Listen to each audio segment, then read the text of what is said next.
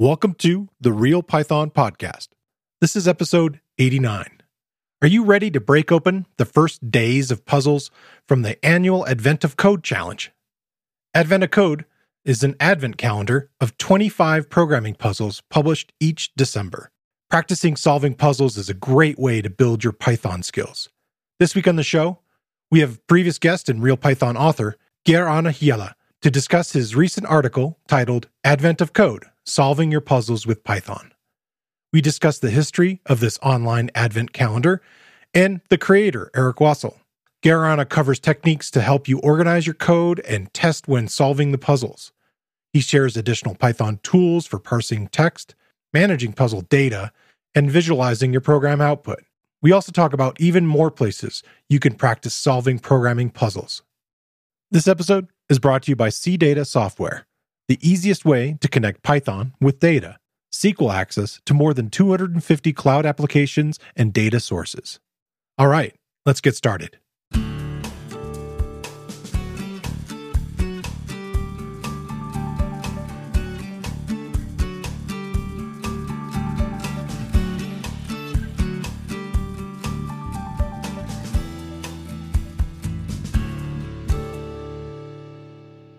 The Real Python Podcast is a weekly conversation about using Python in the real world.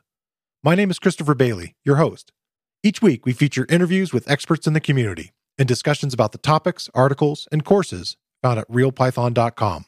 After the podcast, join us and learn real-world Python skills with a community of experts at realpython.com. Hey, Ger-Arne, welcome back to the show. Thanks so much. Great to be back. Always fun to talk. Yeah, definitely. We're making this sort of a tradition here. Yeah, we have a great topic for today as well. So, oh yeah, I'm excited about that. To kind of, I guess, to kick off is you also have kind of a bit of a new role at Real Python, being a little more involved than before. Yes. So maybe we could talk a little bit about what you're doing with the team now.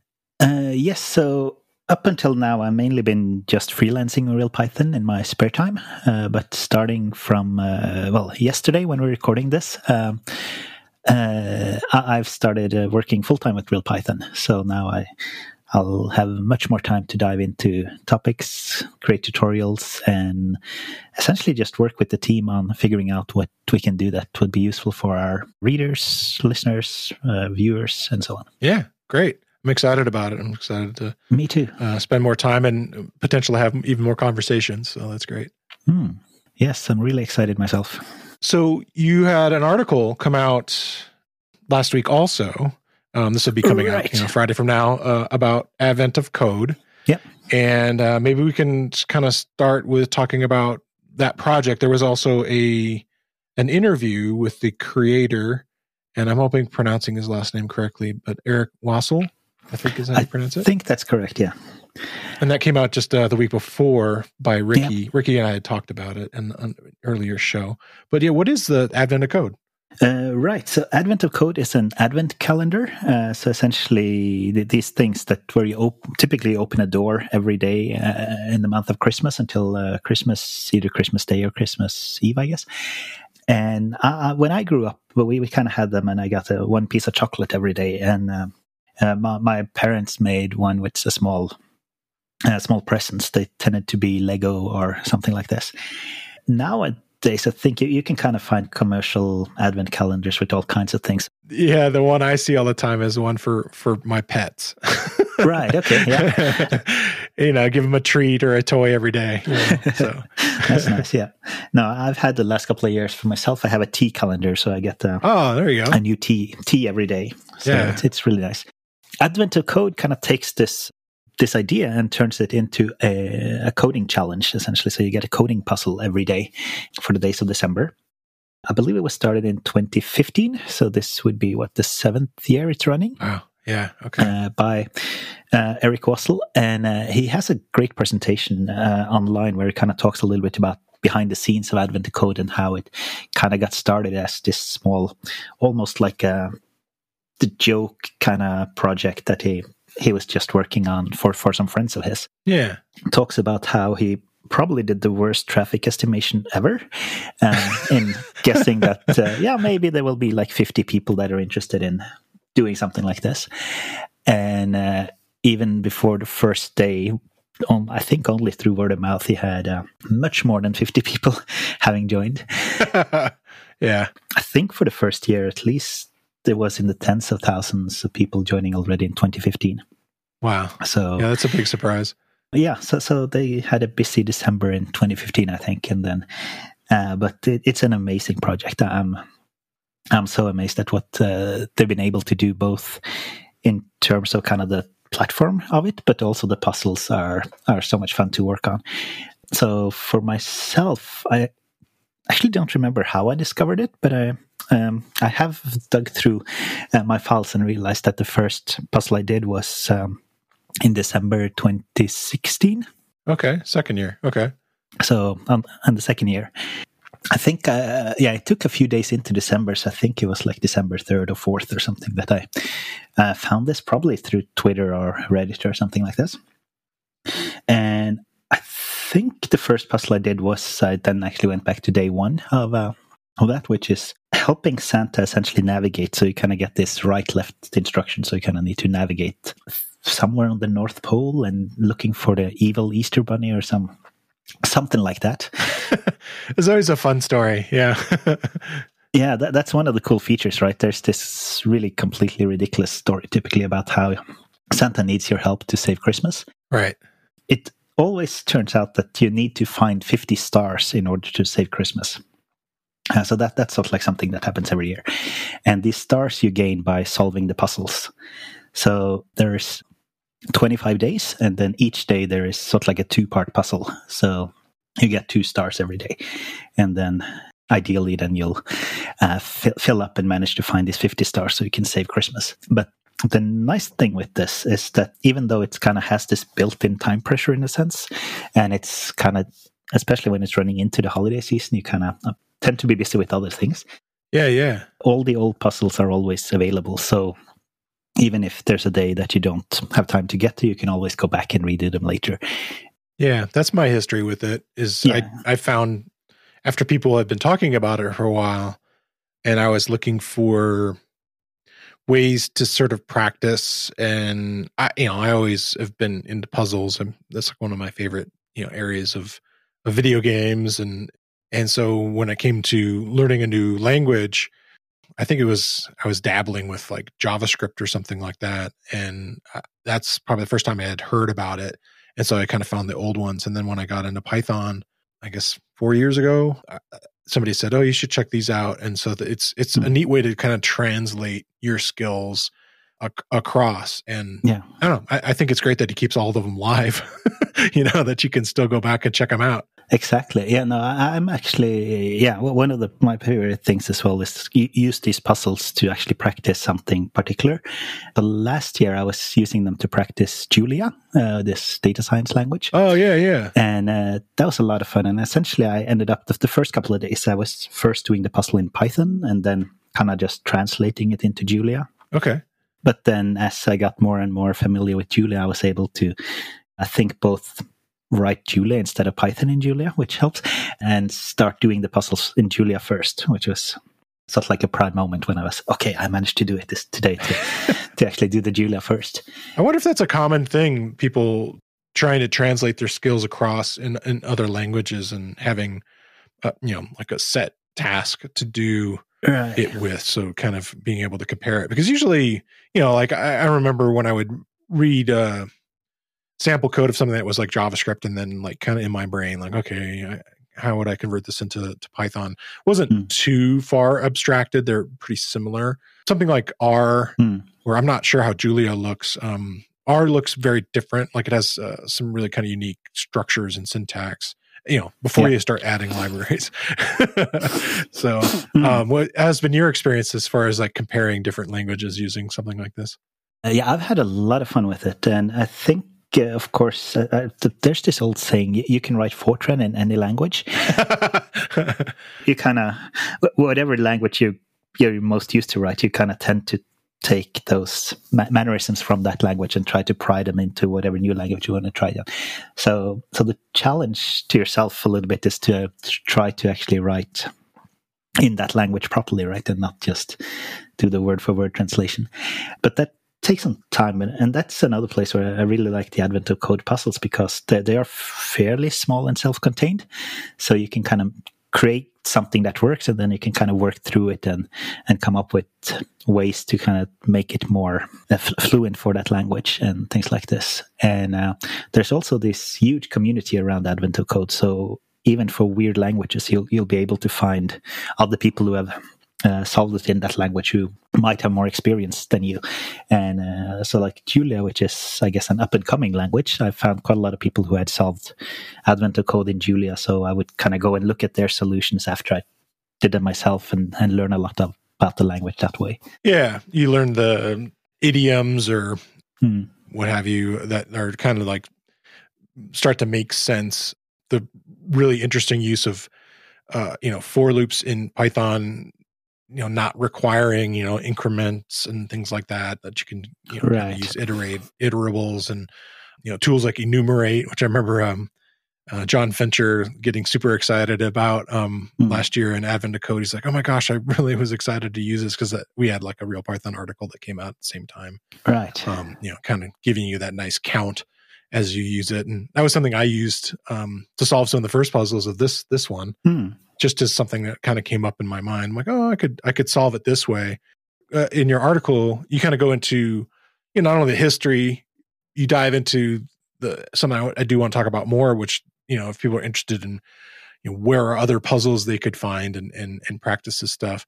But you had this neat quote from, I guess it's Joe Armstrong. Yeah. And the quote is, make it work, then make it beautiful. Then you really, really if you have to, really, really have to make it fast. Right. 90% of the time, if you make it beautiful, it will already be fast. So really just make it beautiful.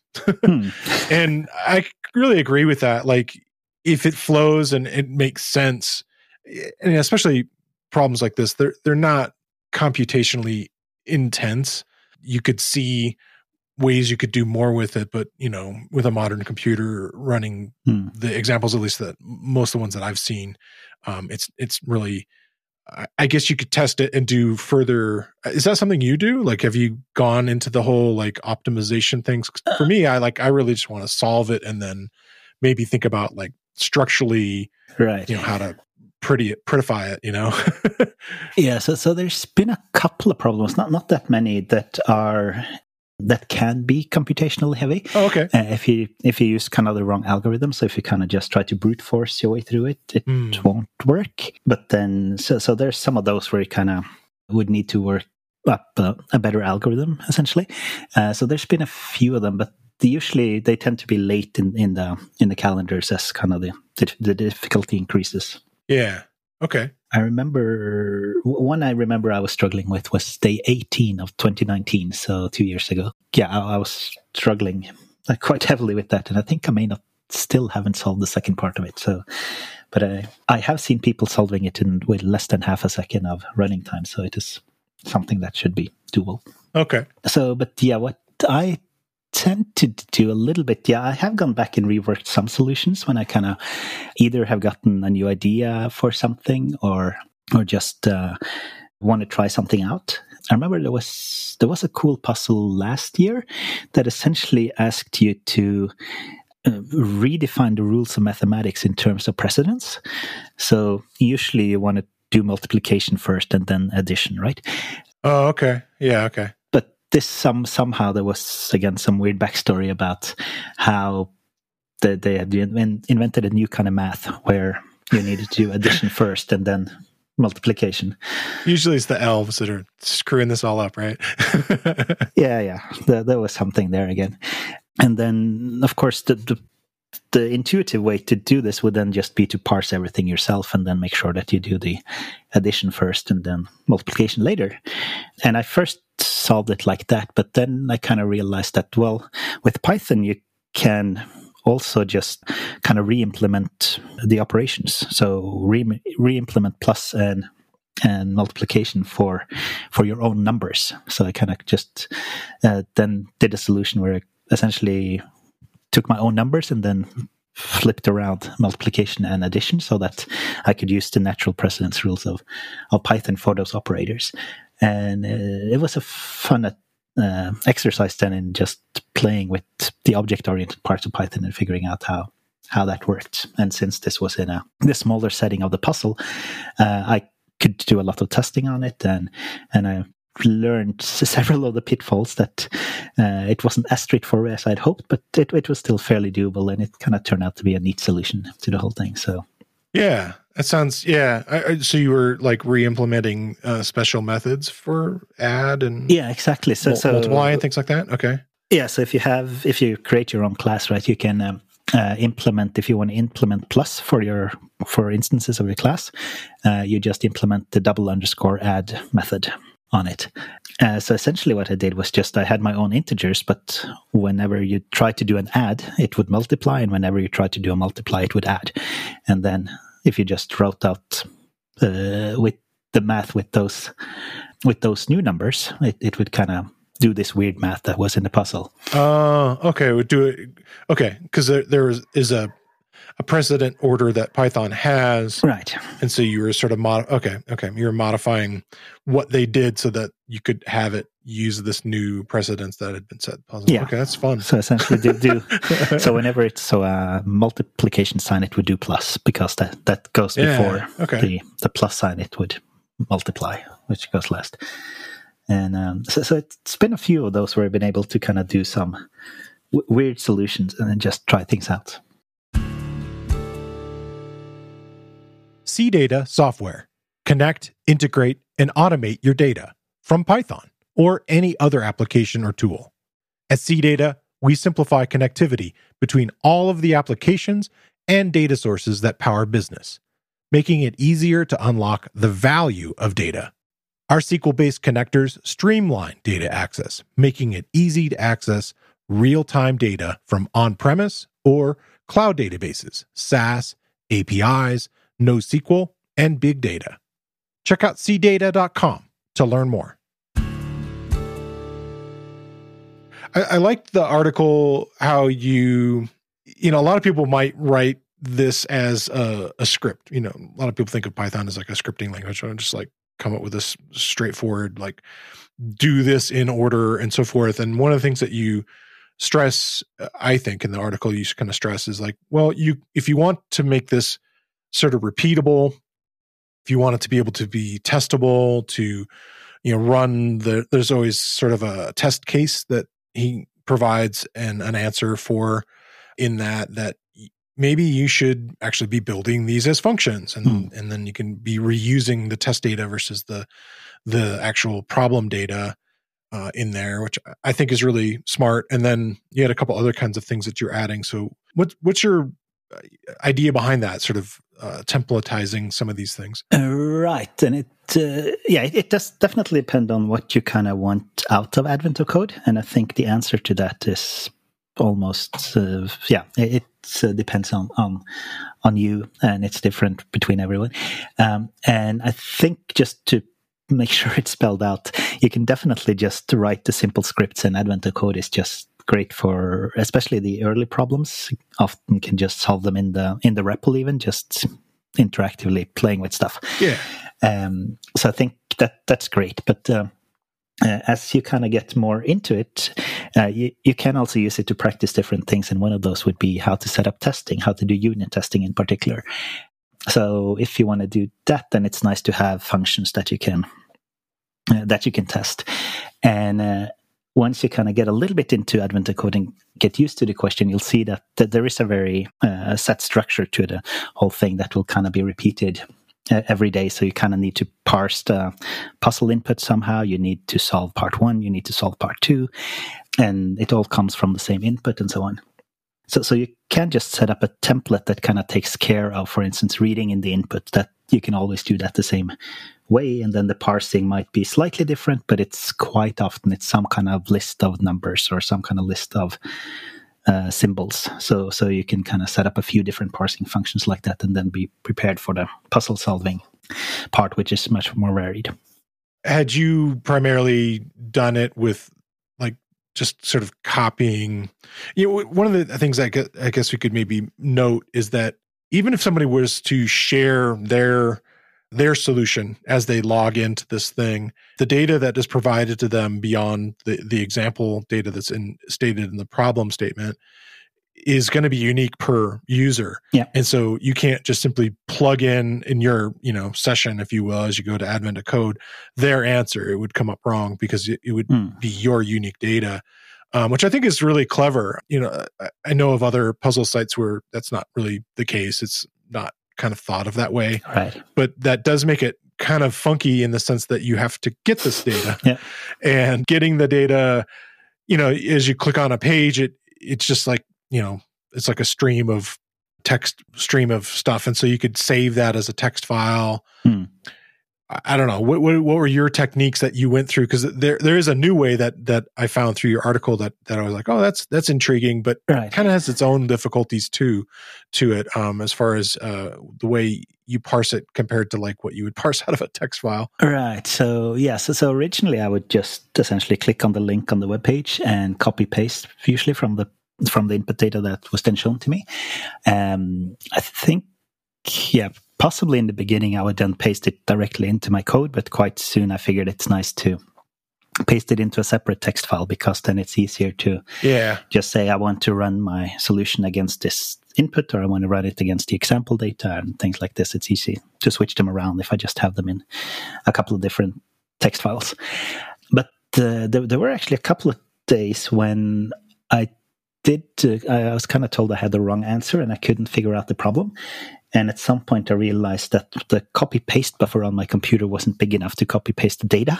Oh, wow. So I was kind of only getting parts of the input. So then... gosh, where would it max out at? I don't know if it's maybe a megabyte or something like this. I don't know. Interesting. All right, okay. Huh. So, and I have heard from others, I think even Eric Wassel himself mentioned at some point that is one of the most common mistakes that kind of trips people up, is that didn't get all the input data, essentially. So there are tools that people have developed, and by now I think there are quite many of them, different kind of sort of like command line tools for Advent of Code. But the one that I use in the tutorial is one called Advent of Code Data, I guess. Yeah, all hyphens in between the words. Yeah, exactly. And it comes with a small command line tool that's called AOCD, so Advent of Code Data. Its easiest function, at least, is that you can just say AOCD and then say 2021-10 or something, and then that will download the day 10 of 2021, and you kind of just get your input data directly. So you can either store them to a text file, or you could even call this package directly from your code and just read it directly from the website when you run it. Yeah, it's nice. You can, for Python wise, you can just pip install it, which is kind of nice. Exactly. And this particular tool also has the possibility that you can submit your answers directly from the tool even. So you could kind of automate the whole thing. Oh, I didn't find that part yet. Into it. Yeah, I'm not sure I actually mentioned it in the tutorial, come to think of it. Yeah, it has several of these more advanced features as well. And you can get a look at your history of your previous solutions if you kind of keep trying things and they're not working and things like this. It takes a little bit of work to either set up an environment variable with, again, your personal cookie data for it. And you have links for it in the article. Definitely look for that if you're interested in using this tool. And it even, when you go to use it, it'll sort of warn you, which is good. Yeah. But that took a minute for me. Exactly. Yeah. It's fairly easy to use once you've set it up. And the magic to setting it up is that you need to have your unique identifier so that it knows it's you. And this unique identifier isn't very easily accessible. So essentially what you end up doing is just go into your these developer things in the web browsers and then look for the cookie that is set on that web page. Yeah, when I went into that in Safari, it was a little weird because it had everything else with it. I had to get rid of all the other information about it and strip it down just to the raw string of the cookie. So, yeah. Exactly. But yeah, once you've done it once, then it should be okay. Yeah. You had a whole bunch of other kind of cool suggestions in the article of things that you might not be thinking of. Python is fantastic in the sense that it has all these built-in tools as part of it, the whole sort of batteries included mentality of Python. But sometimes you're going to want to maybe use some additional things. And so maybe we could talk about some of those additional packages that might come in handy. Yes. So there's, I think, every year there'll be a couple of problems that takes a little bit of extra text parsing. I think you can usually always get away with sort of like doing some splits and then some slicing and things like this with strings that are often easier to do if you know a little bit of this regular expressions kind of mini language, where you can kind of specify that, okay, I need this to be 3 strings interspersed with some numbers there, and then pick out the space that's there and so on. I guess regular expressions are famous for being fairly complicated to especially read afterwards. I think they're almost easier to write than to understand after you've written them. That's funny. And they're not that easy to write either, especially if you haven't been exposed to them. What I tend to use, and kind of works, I think, in 99% of the regular expression cases, is a neat little library called parse. And what it does is that it kind of just reverses the f-string syntax. So when we want to use f-strings for printing something, right, we just put the variables within curly braces, and then it interpolates the variables into it. Yeah. So what parse does is that you can kind of then add a template string where there's things that you want to capture, you add the curly braces and then give them a name inside of there. So it looks really like an f-string, but it's then parsed in reverse, so that you can then essentially pick out. So this first word, for instance, should be an ID, and then there comes age maybe, and then a color afterwards. And I kind of just make the template string for this, and then use parse. And what parse actually does in the background is to build this regular expression for you, but you don't really need to care about that. You don't need to look at the regular expression. You can just see this nice little pattern. Or be confused by it later. Right. Although, if you really want to learn a little bit more about regular expressions, you can definitely just pop it up and have a look at it and compare it with the pattern. So I really enjoy the parse library for those kind of problems. I think that's a really neat one. It seems to be a pretty common area of the problems that come across is some, text sort of wrangling. Exactly. Yeah, I like that there is data wrangling to this. That's a conversation we've had a few times with Kyle Stratus. Yeah. This whole idea of like so much of information that's provided is so clean often and ready to go, and it's like all nice and neat, and it's like, no, actually that can be 50% or more of the problem. Solving is just like getting it into like something where you can actually do more of your problem solving on it, which I think is, I like tackling those types of problems. I think that's a fun part of the puzzle. Yeah, no, definitely. And I think one thing that in the template that I kind of offer in the article, I have kind of split out the parsing step as its own separate step. And often it is just, okay, convert this list or this string into a list of numbers or something like this. But sometimes you can do quite a lot of the parsing earlier to kind of make the problem easier to solve later. And I think that's always a fun challenge to see how can I actually prepare this data for something that's useful to work with later. Yeah. We already kind of mentioned the idea of adding tests and unit test, but you said explicitly maybe you want to break it into something a little more advanced, like PyTest. Is that something that you do? Yes, I have been using PyTest quite actively, and it's kind of nice to just be running on this smaller test set, both because it's faster, but often because you can manually just check that things are okay. And then when PyTest then lights up all green for me and says that I've solved it for the example problems, I'm usually fairly confident that I also solved it for the big input. Although sometimes there's some surprises there, but it's usually quite ready then. And so I tend to use it quite a lot. Okay. I've now tested it this year. I've started being a little bit more conscious of trying to run some doc tests as well. So essentially the small examples that you just write into the doc strings, and PyTest can run on those as well. So they're kind of nicely integrated, and it's a great way of just debugging and seeing what works and what don't work. Yeah.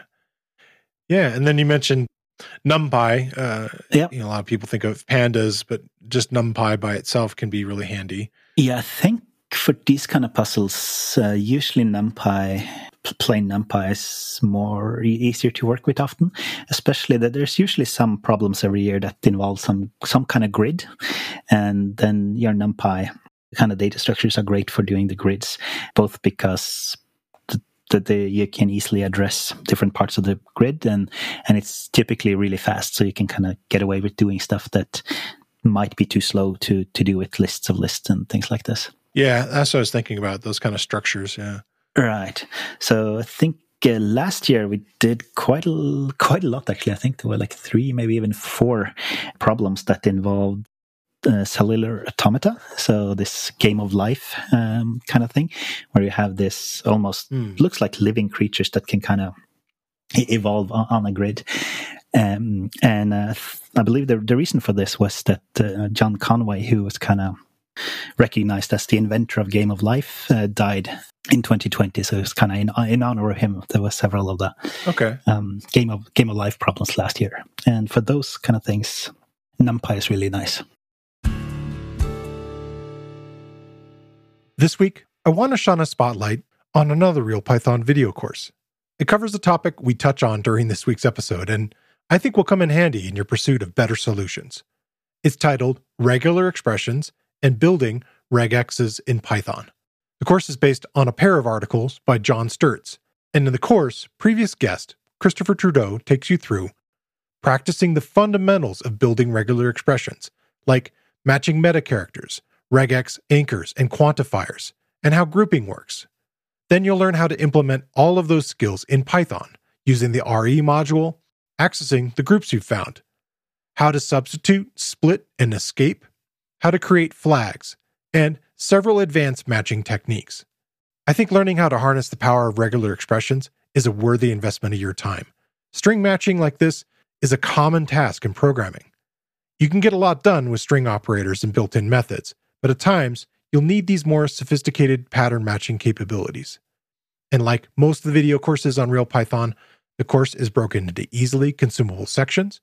You get code examples for techniques shown, and all courses have a transcript including closed captions. Check out the video course. You can find a link in the show notes, or you can find it using the enhanced search tool on realpython.com. So we had Will McGugan on the show, and we talked about Rich and, the kind of the TUI kind of thing. But one of the tools that you mentioned, is in that kind of vein of making the terminal and output, like kind of prettifying it somewhat, of Colorama. How are you using that? Yes, so Colorama seems to be complementing Rich in a sense, and you can use Colorama to just place the cursor in the terminal. I haven't found something in Rich that can do the same, but that means that I can draw these grids, for instance, from NumPy in the terminal. Okay. And use that to debug stuff. So I can kind of, maybe there's a maze that needs some solving, and I'm kind of trying to figure out why am I not being able to solve the maze. And then you can use Colorama to actually just draw it directly in the terminal. So it's a fairly straightforward and easy way to just visualize things. Yeah, I can imagine that there are going to be these circumstances where it may help you a lot just to be able to kind of see, like this year, you're doing a bunch of stuff in a submarine. And so there's like these sort of navigational clues that are happening in some of the puzzles. And so I could imagine having something that might be able to visualize that. Even if it's just sort of simplified, via text, could be handy. So I could see some of those libraries like Rich or Colorama kind of being handy. I'm just sort of thinking of like those are directions that the set of puzzles is going to go. So right, yeah, and that is actually one of the fun things. So the biggest community around Advent of Code lives on Reddit. So there's a subreddit called Advent of Code. Okay. And one of the things that pops up there all the time are people just visualizing things that I didn't even realize you could visualize in all kind of fantastic manners. So oh, cool. It's great to just surf around there and look at some of the amazing creations that people have been making in terms of visualizing different things. Yeah, and one thing that we're doing is having, I guess it's a pretty common thing to have like a shared leaderboard of people that are going through the challenges. And I'm not even positive how that works. I haven't explored it yet. Right. Yeah. So Advent of Code comes with the leaderboard. And I guess this goes back a little bit to the underestimation of the popularity of the platform. Okay, yeah. Because since the beginning, I think the leaderboard has been the fastest 100 people to solve the puzzle gets on the leaderboard for the day. Oh, yeah, a mere 100. Exactly, and that has kind of stayed constant for the 7 or at least the 6 years I've participated. And I think by now, especially on the first puzzles of the year, the leaderboard fills up in a few minutes. Wow. So essentially, please just ignore the leaderboard in a sense. That there's the people who are able to get on the leaderboard are just fantastic coders that are highly prepared to do this and kind of practice how to do it and so on. Because it's timing wise based on a release time that, depending where you are in the world, is going to be advantageous or disadvantageous, right? And isn't necessarily so. Like having your own one might be make more sense, or even people that are within your own little group. Yeah. So like we're trying to do one on our Slack, I think, right? Yes, exactly. So in addition to the global leaderboard, which you should ignore, what you definitely should try out are the private leaderboards. And as you say, these are things where you essentially everyone. Once you log in, you have your own private leaderboard, and then you can kind of choose to share that with others. And then people can join that private leaderboard. So as you said, at RealPython, we have set up a private leaderboard then for members of the community. And I think, we have a fair amount of people joining that one. And then we have a discussion on our Slack forums after the puzzle every day, and how did people solve it, and kind of share some tips and tricks and laugh about the silly story and things like this. So that's I think a much better way to enjoy the Advent of Code together with people than striving for the global leaderboard. Yeah. Our whole point is, like this is a learning experience, right? So yeah, and trying to get a little bit more out of it, and exactly. And this year we've been several who've kind of been thinking about, okay, Python 3.10 recently came out with the structural pattern matching, so that's also something that's really nice to try out. Yeah. For several of these problems where you do this data wrangling, right? And that's a little bit what the structural pattern matching is really good at. So that's also something that's been a lot of fun to just try out and then share some experiences afterwards. Yeah. Oh, yeah, that's cool. One other kind of just talking internally, RealPython, community thing is we have office hours for members also. And you were able to join a recent one there and talk about it. And you said you had kind of some interesting experiences there, kind of dabbling around. Right. Yeah. So we did an office hour on December 1st, just when the first puzzle launched, and kind of just made sure that people were aware of Advent of Code. I was doing a demo, kind of showing a little bit how to work with it. We decided that we didn't do this year puzzle because we didn't want to spoil it for those who hadn't done it yet. Oh yeah, that makes sense. Okay. So I picked up day 1 from 2018 and was working on that. And at some point there, I also managed to shoot myself really hard in the foot by trying to show an example of how a list is not the best thing to search through. If you just need to search through things, then if you're doing lookup, a set is much better. That kind of comes into play in that puzzle. And to just show this, I was going to create a big list and then show that it was slow to iterate through. And I managed to create such a big list that it apparently crashed my computer and the whole demo, which at least was a learning experience, probably for all of us. Yeah. So don't create large lists at home. There are limitations. Yeah. Yeah. One of the things that I think a lot of people get out of it, and we've kind of hinted on this a lot, is that there is not only a history of this idea of puzzles in computer science and and in computer programming, and using it as a way to sort of practice your skills. And so there's like a whole sort of I don't know, a set of different websites and other resources, and you provided a handful there. And I was familiar with a couple, like I'm guessing it's pronounced Project Euler. Right. If I'm pronouncing his last name correctly, it's Euler. And that's the one that I had seen prior to Advent of Code. Maybe we could talk a little bit about that one, and then a couple of these other resources that you listed. Right. Yeah, I think Project Euler must have been around a long time. I remember seeing it when I was at university as well, and it kind of started with some math puzzles, but I think it's kind of grown into being, still usually some math formulation around the puzzles, but this is, and I guess we haven't properly said this. So Advent of Code, you can solve in any language, and the same with Project Euler. Right. And the trick to doing this is that you don't actually submit your code, right? You just submit the answer to some problem. And so Project Euler in that sense is very similar to Advent of Code. Then once you kind of start solving the problems, you get, for Project Euler, you get access to sort of like a community thread where you can discuss your solutions. Advent of Code doesn't offer any kind of discussion platform directly on the site.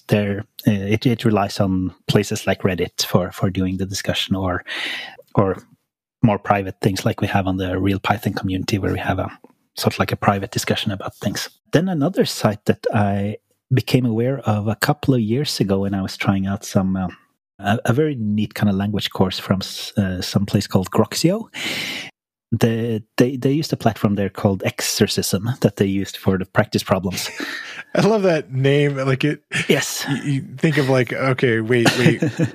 Are we talking like we're going to remove demons or something like that? But it's actually more like exercises. Exactly. So there's no additional O in there. No, but there's so yeah.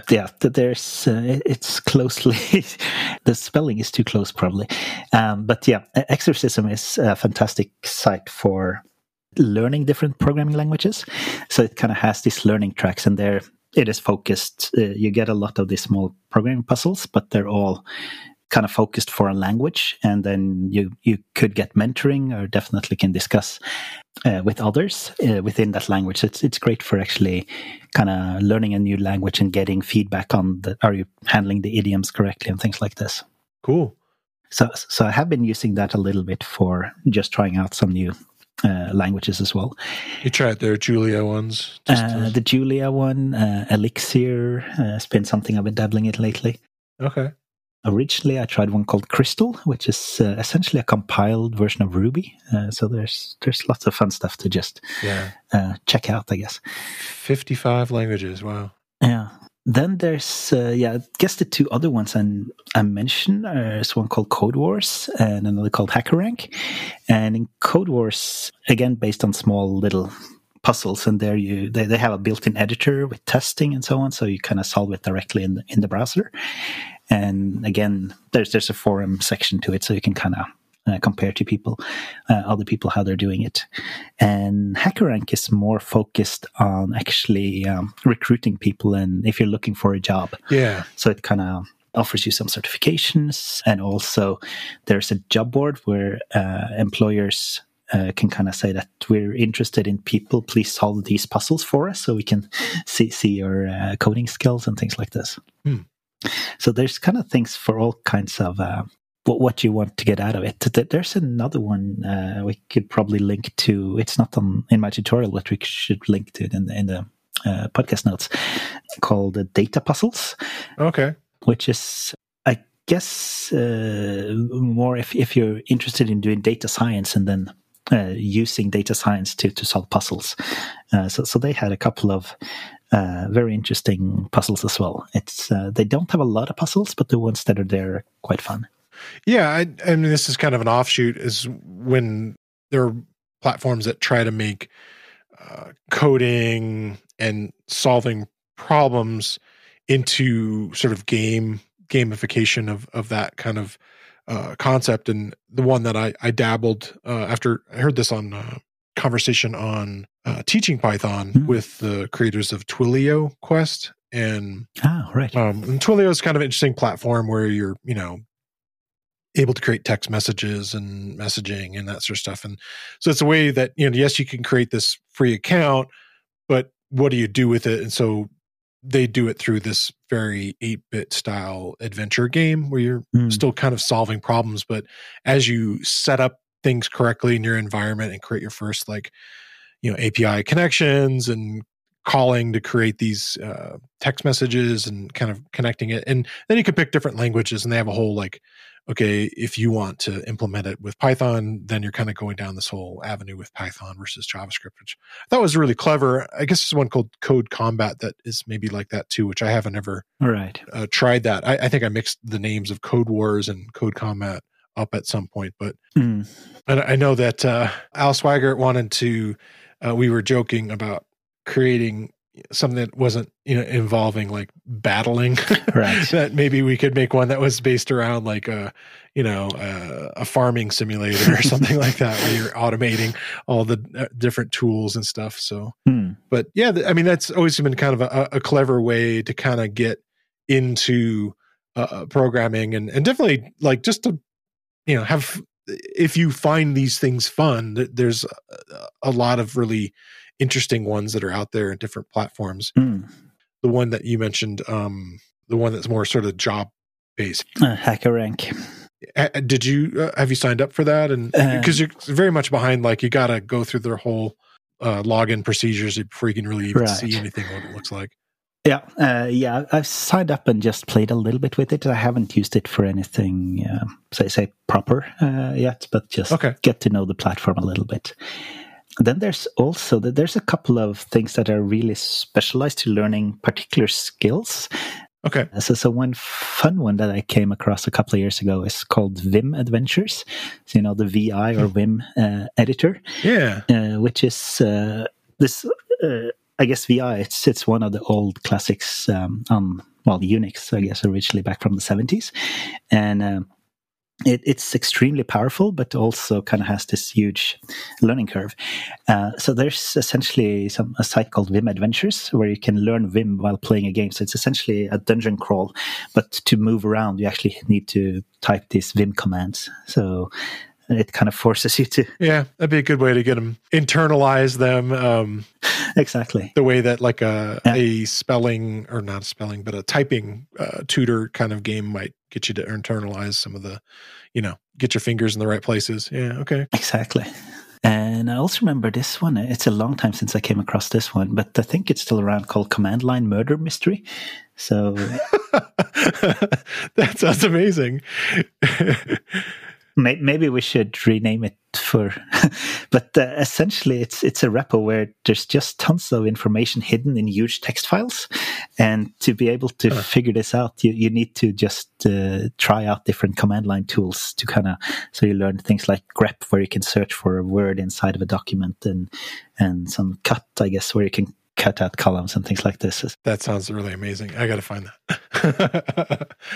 There's so much amazing things that people make. Yeah. So many cool resources out there. Yeah. And, I think it's just, we mentioned the idea of like comparing different programming languages and taking your skills across, but just sort of, if you want to try out, like you just mentioned also the idea of, hey, there's these new things that are happening in these new versions of Python. Now that it's annual, it's becoming even more one of these things where maybe you're interested in seeing, well, what can we do with the Walrus operator from a couple years ago? Yeah. Like maybe these aren't things that you're going to put in your day-to-day code, but you could see how they solve these problems, and it becomes much more internalized to what you're doing, which I think is, that's another great resource. Are there other reasons that you see people should be dabbling in these types of code puzzles? Yeah, I know Eric Wassel himself kind of says that the most important reason to do it is because it's fun.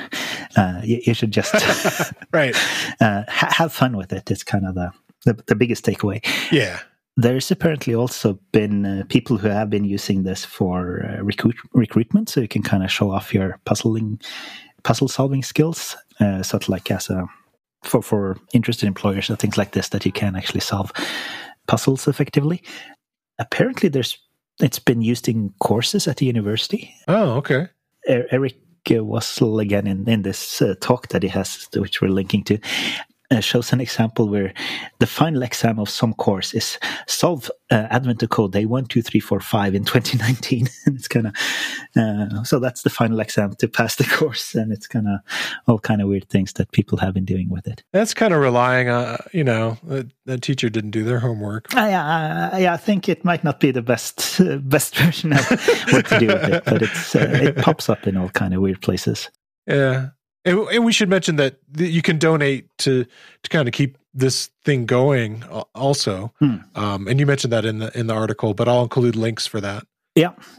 So it is possible to donate some money, and then it's also great to just support it by getting the word out and helping people and supporting each other and things like this. So yeah, totally. So, it's been a while since we've done this. I think the other couple of times we've been on, we had multiple guests, and so I don't think we went through this. But right. The first one is what's something that you're excited about in the world of Python right now? Yes. So if I'm being very personal, I'm very excited about having gone full time with RealPython, and I think that will be a lot of fun to be able to dig even more into things on this side. I had a friend who just told me, you just turn your hobby into work. And I think that's definitely true. So now I might need a new hobby, but I will figure that one out. And then more broadly, I guess, I'm really excited to be able to try out the pattern matching features a little bit more.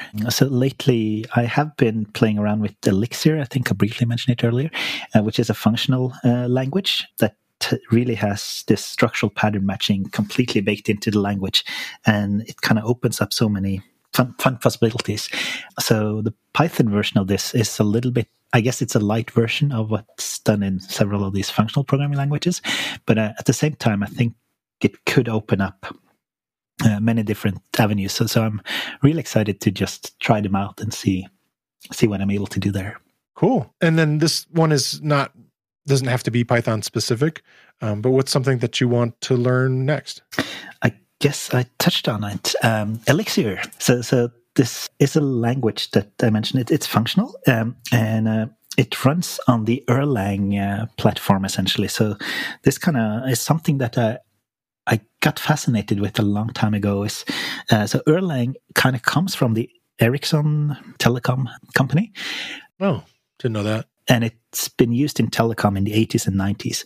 And it has this just completely crazy reliability and concurrency built into the platform, mainly through message passing. So all the little processes are just sort of like passing messages around.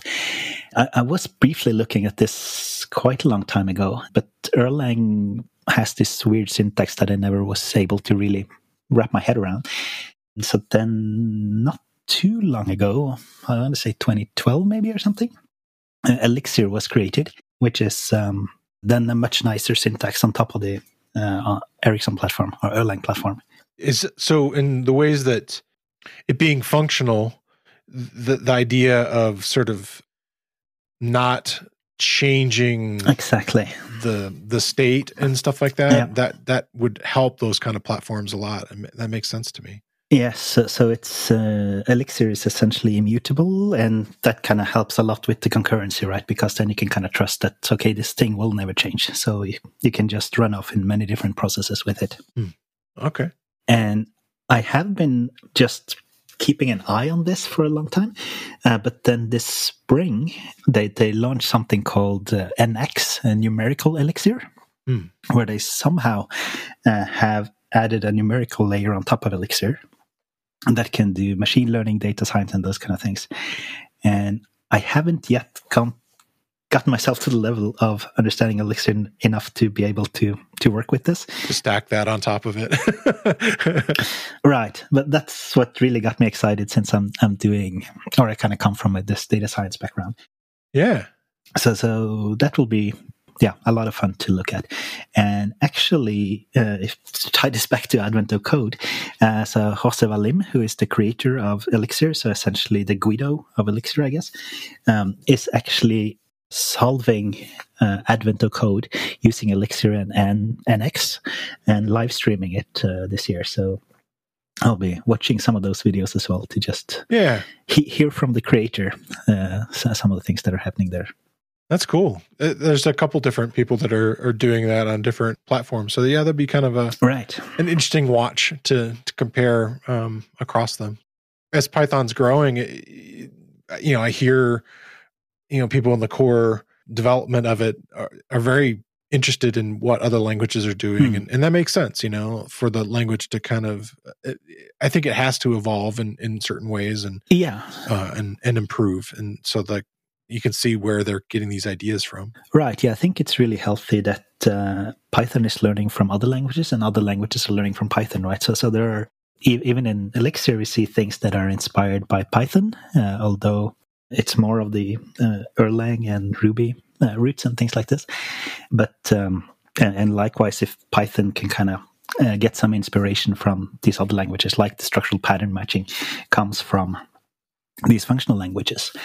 So I think that's just a win-win for all parts, right? We're kind of evolving towards something better. Yeah. Well, thanks so much for coming on the show again. It's been really fun to talk to you, and I look forward to our conversations going forward now that you're doing Real Python full time. Yeah, thanks, Chris. It's always fun to stop by here, and we'll keep in touch. Okay. Bye-bye. All right. Bye. Don't forget, you can get simple cloud data connectivity to SaaS, big data, and NoSQL from Pandas, SQL Alchemy, Dash, and Petal. Learn more at cdata.com. I want to thank Gerarna for coming on the show this week. And I want to thank you for listening to the Real Python podcast. Make sure that you click that follow button in your podcast player. And if you see a subscribe button somewhere, remember that the Real Python podcast is free. If you like the show, please leave us a review. You can find show notes with links to all the topics we spoke about inside your podcast player or at realpython.com/podcast. And while you're there, you can leave us a question or a topic idea. I've been your host, Christopher Bailey, and I look forward to talking to you soon.